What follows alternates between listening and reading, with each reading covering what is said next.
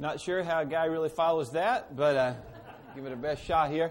Hey, this morning we are in kind of the second of 2 weeks of a series called Storms of Life, and kind of appropriate that we had this a little storm this morning, because we all go through, weather-related storms that are out there.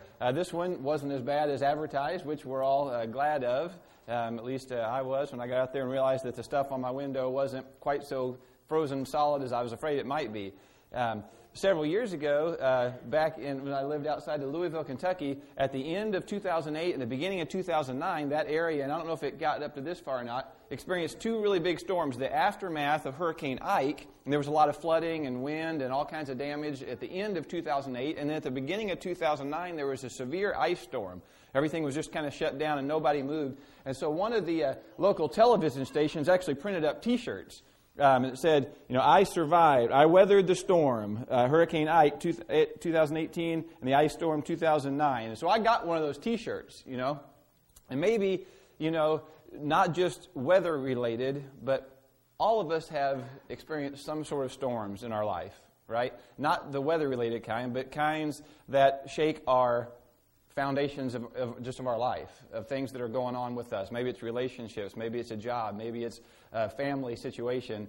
We experience storms, and maybe, if you're in one right now, maybe you're just coming out of one. If that's not the case, look out, because here comes one, all right? Because that just seems how life is. Either we're coming out of one, we're in one, or one is on the way. And maybe you, like me, you can say, yeah, I've been there, I've done that, I got the T-shirt, I got the scars to show that I have I've been through these storms in my life. As I thought about this series, last week, we can face all kinds of storms. Last week we talked about the storm of fear that often kind of paralyzes us in inactivity. Today we're going to talk about the storm of failure, right? The storm of failure. And I thought about that. I was reminded of the old saying, if at first you don't succeed, skydiving's probably not for you. Right, think about that one. Okay, but to get us started, I think it's important we kind of level the playing field, because as I say, failure, the room is going to be divided into two camps. There's going to be some people that are kind of like Fonz from Happy Days, all right? You remember the Fonz from Happy Days? Back in the old days, really dating myself, look it up on Netflix, it's cool. All right, but he was one that he couldn't ever admit that he was wrong.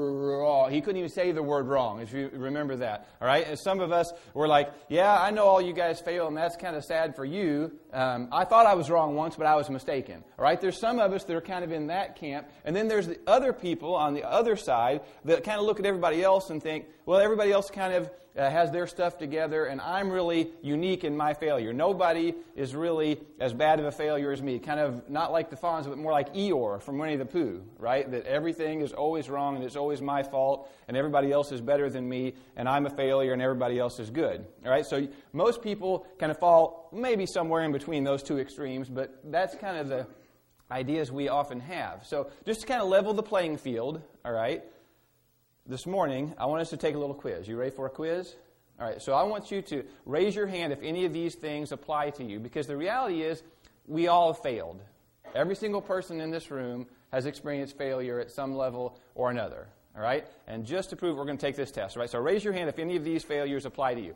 If you're a Purdue fan, wait a minute, how did I get that in there? All right, but anyway, all right, if you've ever failed a test, all right, let's just wait till the end, all right? That'll be less embarrassing, all right? If you've ever failed a test, all right? If you've ever been cut from a team, if you've ever auditioned for something, didn't make it, all right? Ever went after a job, didn't get it.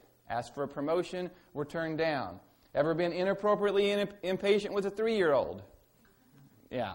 Ever forgotten a birthday or an anniversary? Heads up, Wednesday is Valentine's Day, all right? Don't forget about that. If you've ever eaten with the wrong fork, said the wrong thing, if you've ever been late on a payment, if you've ever forgotten to make your bed or gone over the speed limit, if you've ever slept through a message you wish you'd have stayed awake for, or maybe you stayed awake for a message you wish you'd have slept through, all right? if you've ever experienced any kind of a moral failure, or any kind of academic failure, relationship failure, failure in love or finances or business or sports, or the physical or vocational or physical spiritual realm, if you've ever experienced any kind of those failures, but only if that applies to you, raise your hand. All right, take a look around. What a bunch of losers, failures. Take a look right at your neighbor and just say, you are a failure. Aren't you glad you came to church this morning? All right, let's close in prayer. No, I'm just kidding. But we're all failures in some way or another. Now, some of you want to put your hand down really quick because we don't like to think about that, and we don't like all of our failures brought up in front of us. But the reality is the Bible makes it clear. It says in Romans 3:23 that we've all fallen short. We've all fallen short of God's perfect standard. Okay, and if we're honest, we all, even the Fonz, would probably agree that he had fallen short of God's standard. Jesus said he came not for the healthy, but for the sick. But what was the reality? Everybody's sick, right? He came for everybody because we're all sick, right? We got to understand that we're all in the same boat, and it's sinking. Okay, we've all failed at some level or another. So I don't know what kind of a failure. You may be right in the middle of something right now. You may be just coming out of something. Something may be on your horizon.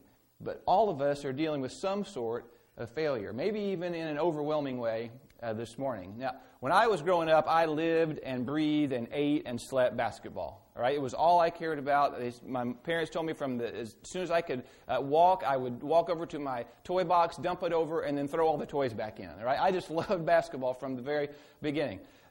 As a little kid, my dad would take me to the high school games. And back in those days, in the late 70s, the town where I grew up, Scottsburg, had a really good basketball team. And so I was able to watch some really good high school basketball. And I got to watch. That was still back in one class time. And back in the end of the 70s, they won the sectional. And then they won the regional. And they went to the semi-state 2 years in a row. And for a little school like ours, that was pretty cool. And I got to watch those guys climb up the ladder and cut down the nets.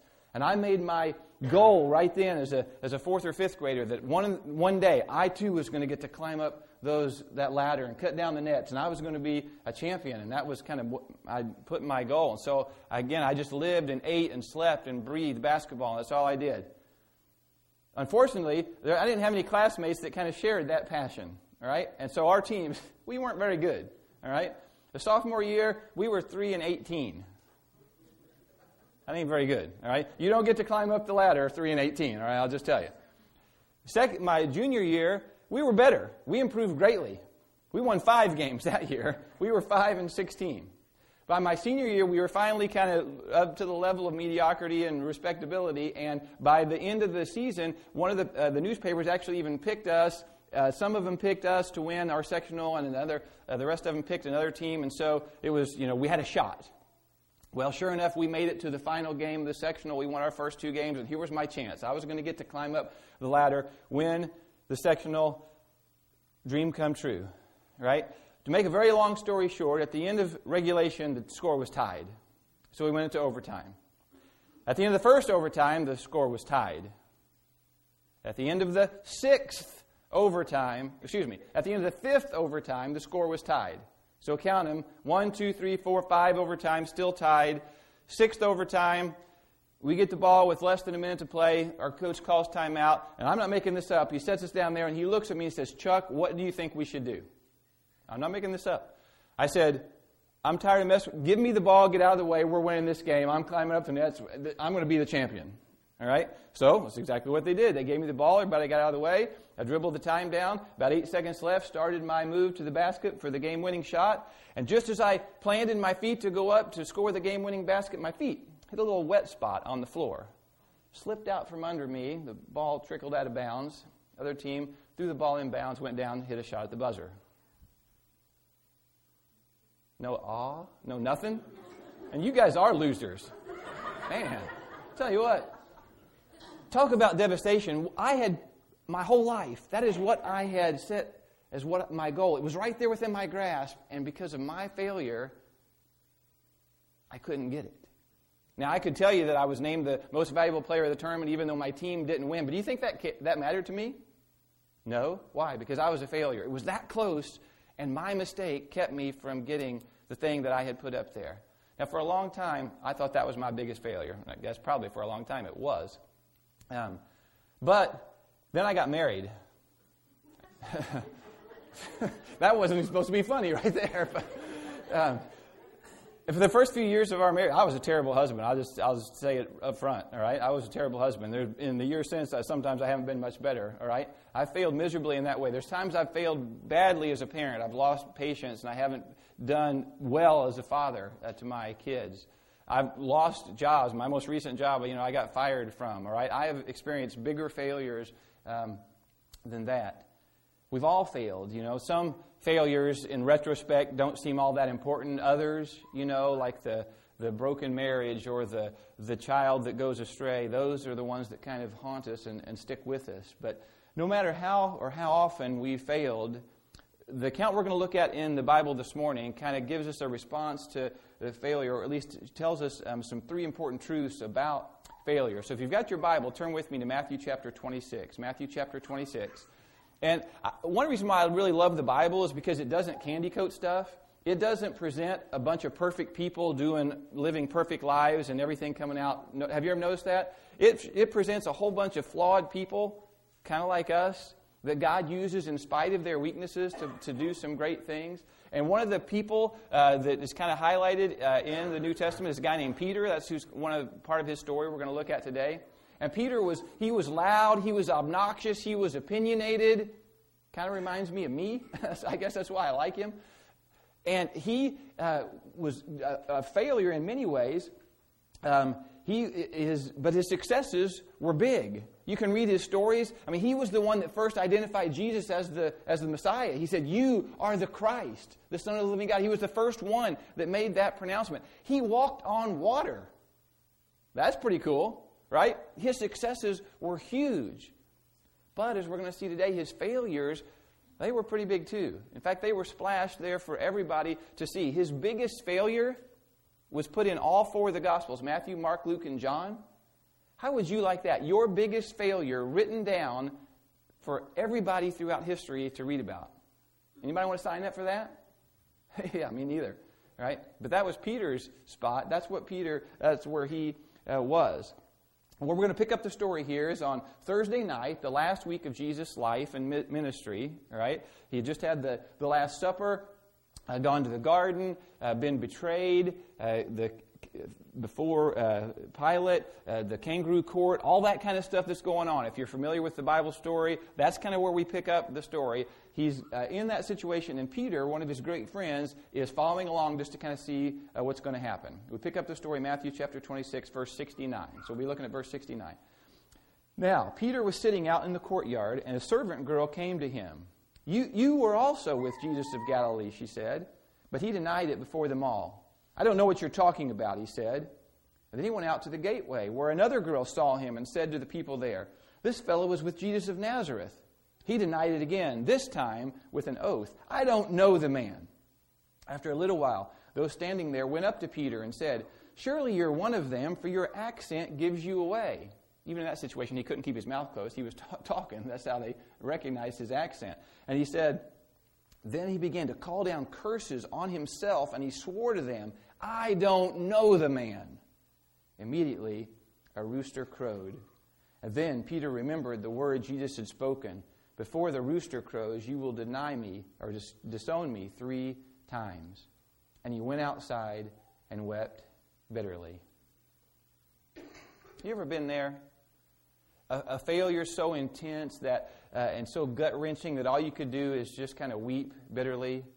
These aren't quiet sobs. No, these are heart-wrenching tears. You ever been there? Peter was there. These are the tears that come when your marriage is failing or has failed and you know that you have nobody to blame but yourself. These are the tears that you cry when you see your child doing something that harms their body or their future. These are the tears that you cry when you see your life dreams flowing away and there's nothing you can do about it. Have you ever been there? Weeping bitterly. That's where Peter was. That's where he finds himself. Maybe you are there this morning. That's where Peter was in this part of the story. And here was Peter, one of Jesus' 3 closest friends, denying that he even knew him. I mean, it's unbelievable, right? I mean, Peter had seen miracles. He was right there with him. As Jesus did miracles, he walked with Jesus. He walked on water with Jesus. And yet, when the going got tough, he folded like a cheap suit. Can you imagine? When he realized what he'd done, he wept bitterly. He broke down. No matter if you've been there, if you are there, or if you'll be there sometime in the future, from Peter's experience, we're going to look at 3 lessons that we can learn about failure, all right, from this text. So 3 truths about failure. Ready? All right. Number one truth. God knows we're going to fail. God knows we're going to fail. Do you know that? God knows we're going to fail. Look again at verse 75. After he had done it, then Peter remembered the word Jesus had spoken. Before the rooster crows, you will disown me 3 times. You see, just a few hours before, Jesus got all his disciples together and he told them exactly what was about to happen. This is what he said. This is how the account says. Then Jesus told them, "This very night you will all fall away on account of me. For it is written, I will strike the shepherd and the sheep of the flock will be scattered. But after I have risen, I will go ahead of you into Galilee." Peter, this is our guy, Peter replied, "Even if all fall away on account of you, I never will."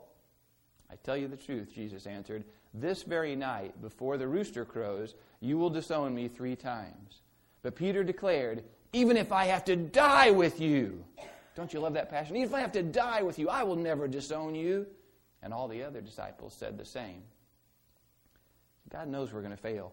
In fact, Jesus predicted Peter's exact failure. Told him exactly what he was going to do. Of course, Peter denied it, of course. He said, "I'll be there for you, Jesus. I'm your rock. Remember, you can build this whole thing on me. Even if these other losers fall away, I'm not going to. I'm going to be right here. You can count on me." Of course, Peter had no idea of the dramatic circumstances that were about to unfold, but what happened? Peter did exactly what Jesus said. He failed big time, but it didn't take Jesus by surprise. He knew he was going to fail. See, God knows we're going to fail.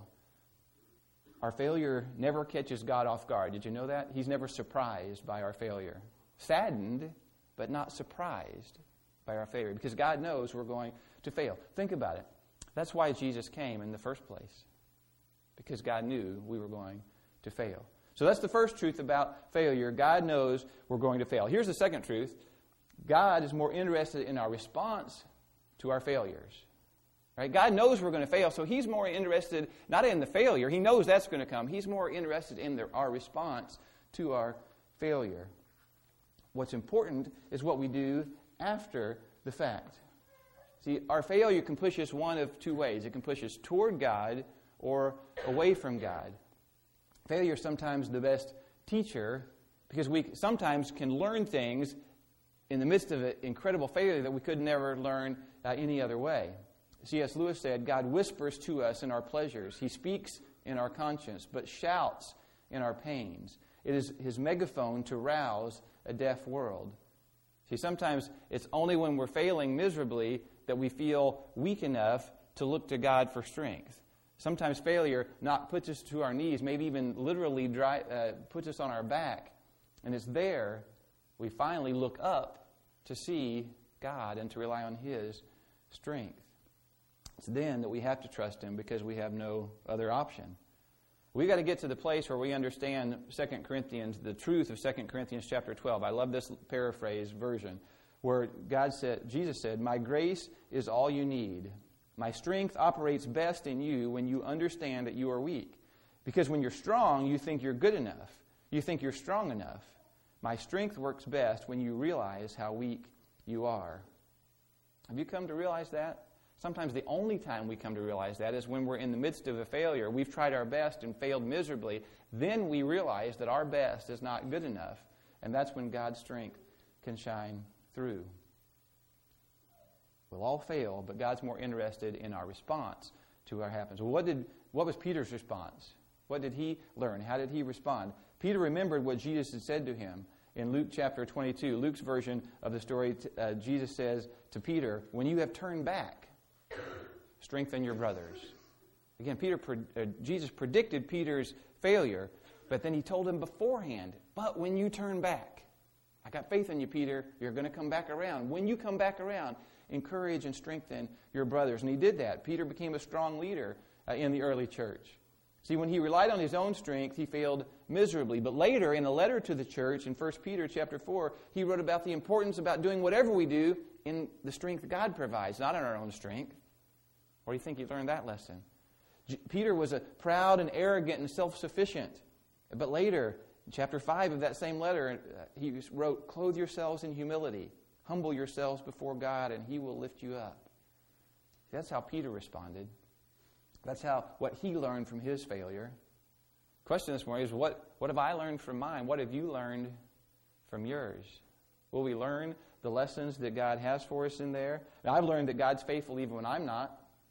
I've learned that even when I think I'm the best one, or that I think my best is good enough, God's strength is better than my weakness. In the midst of our failures, what can you learn from that? Admit it, take responsibility if that's necessary, repent if that's necessary, learn the lesson, move on. Don't live there, don't die there.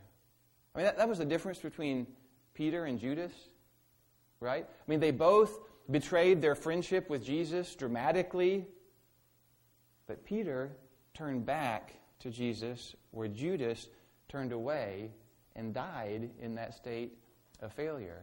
See, He knows that we're going to fail.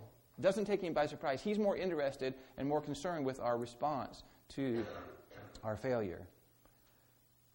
And the great thing is, with God, and this is the third lesson we can learn, our failure doesn't have to be final. Our failure doesn't have to be final. Did you know that? Maybe you've probably heard stories along those lines. Did you know that Albert Einstein failed his college entrance exam? So I'm told. I read it on the internet. It must be true, right? He had a college professor tell him he'd never amount to anything. You know how that turned out. Abraham Lincoln failed in business a couple of times, lost 8 elections before he was elected president. You probably knew about that. Babe Ruth struck out over 1,300 times before he hit his 714th home run that people remember. You probably know that Michael Jordan got cut from his high school basketball team as a sophomore. Or maybe that during his professional career, he missed over 12,000 shots. That's a lot of failure. And he lost over 400 games. 26 times he failed to make what would have been the game-winning basket. Anybody remember any of that stuff? No. Why? Because for all those people, failure wasn't final. And here's the encouragement this morning. I don't know what failure you have had in the past that you're hanging on to, that you're going through right now, or that you will come to in the future. With God, our failure doesn't have to be final either.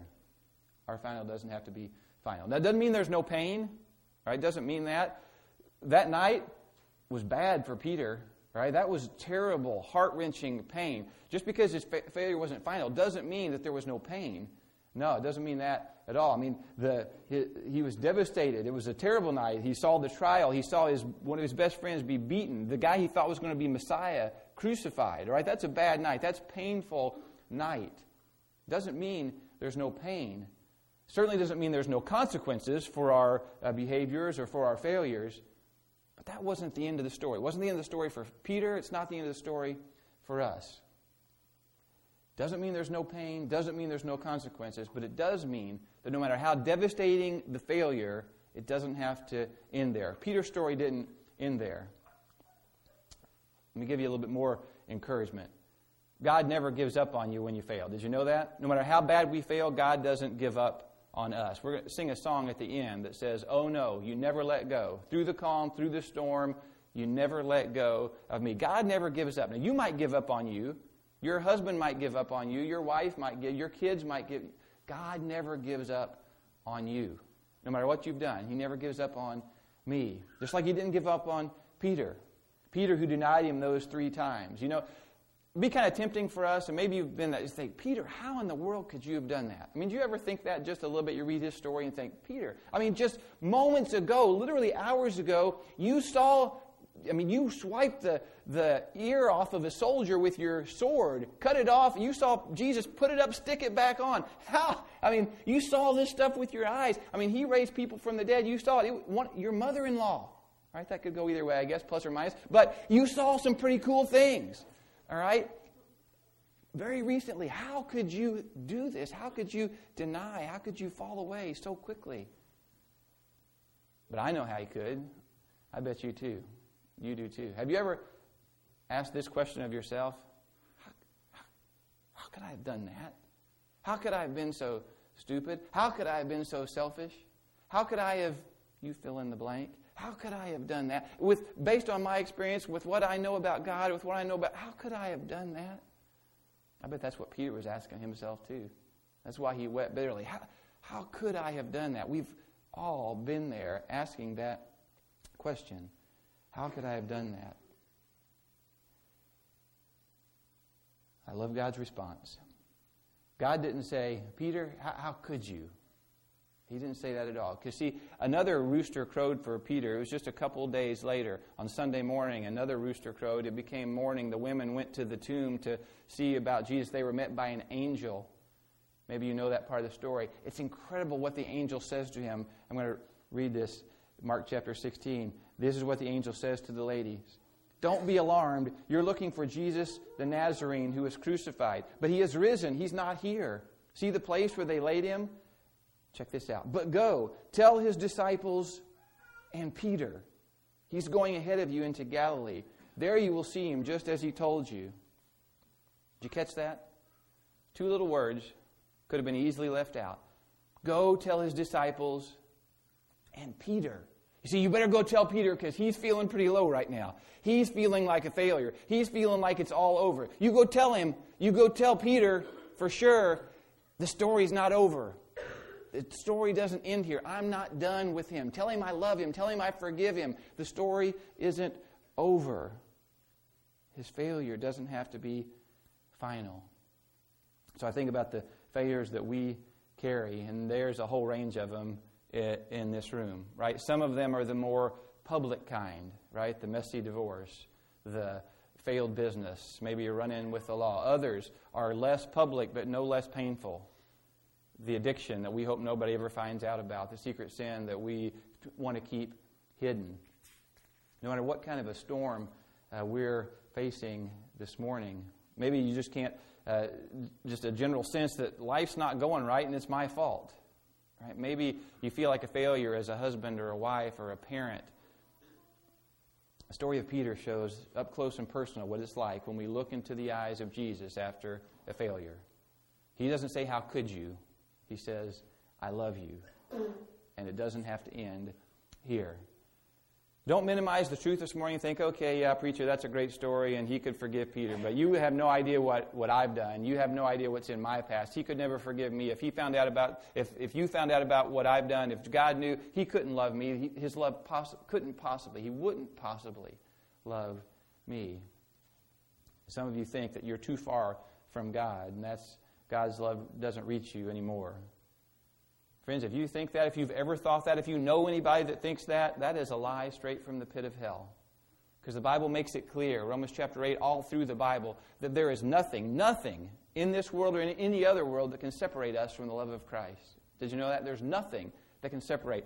Our failure, no matter what it is, no matter how devastating it is, no matter how bad you think it is, cannot separate us from the love of Christ. Bottom line this morning, God is a God of second chances. Isn't that a great thing? Second chances. The mulligan in golf, any golfers? It's a wonderful thing. You mess it up, you get a second chance. Maybe you know the story of the prodigal son. God is a God of second chances. He'll do that because His love for us, catch this, it has nothing to do with us. All right? God's love for us is not conditional on anything we do or don't do. See, we think if we do good, God loves us. We do bad, God is angry with us.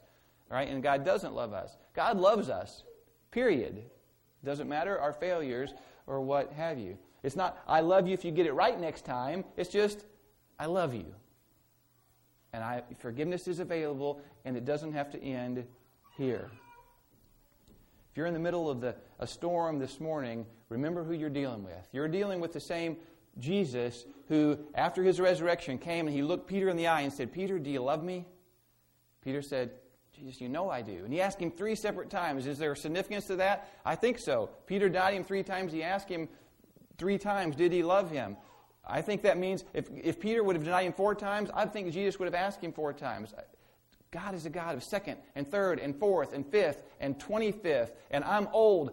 1,000 chances. All right? It happens Over and over, God continues to forgive and to love and to show grace.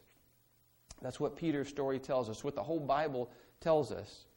God is a God of second or third or fourth or how many ever chances. That's our God.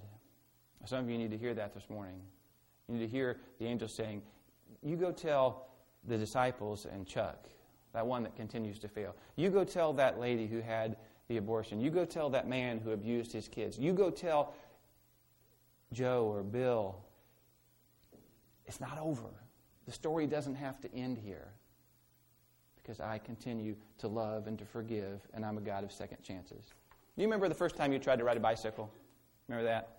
All right. You probably jumped on it, immediately rode off and said, Mom, going to the store, see you later. Right? No, it didn't work that way, did it? You got on, you wobbled, you crashed, you fell.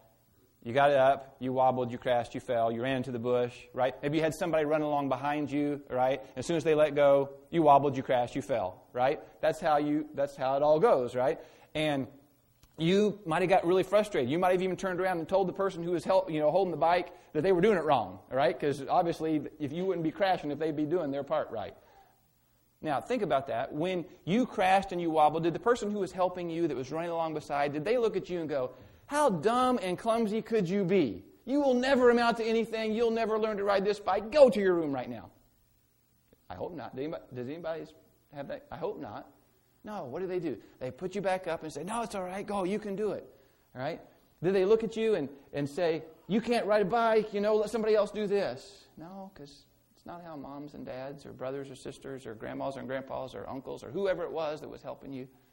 Because they know that failure is a part of it. And that you got to get back on, and they're going to be right there with you. That's what any good father, mother, friend would do. Friends, that's the God that we have. He doesn't look at us when we fail and say, how could you? He looks at us when we fail and says, I love you. Let me help you. Let me come alongside of you. That's why I came in the flesh of Jesus, because I knew you were going to fail. I knew you couldn't do it by yourself, and so I came to help you. Friends, that's the God that we have. Our failure, I don't care what failure you're going through this morning, it doesn't have to be final, because God is a God of second chances. So would you pray with me? God, thank you so much for the story of Peter. God, he is flawed tremendously. He reminds me of me. He's not anywhere near perfect. But God, you used him in spite of his imperfections. God, thank you for his story that proves to us once and for all that you're more concerned with our response, because you know we're going to mess up, and that our failure doesn't have to be final because of Jesus. God, I just pray that everyone that can hear my voice this morning, whether here in this room or online, would just let that truth sink in. That nothing we have done, no failure that we've done, will separate us from your love, from your grace, from your forgiveness. God, help that truth just sink into our hearts this morning. In Jesus' name, amen.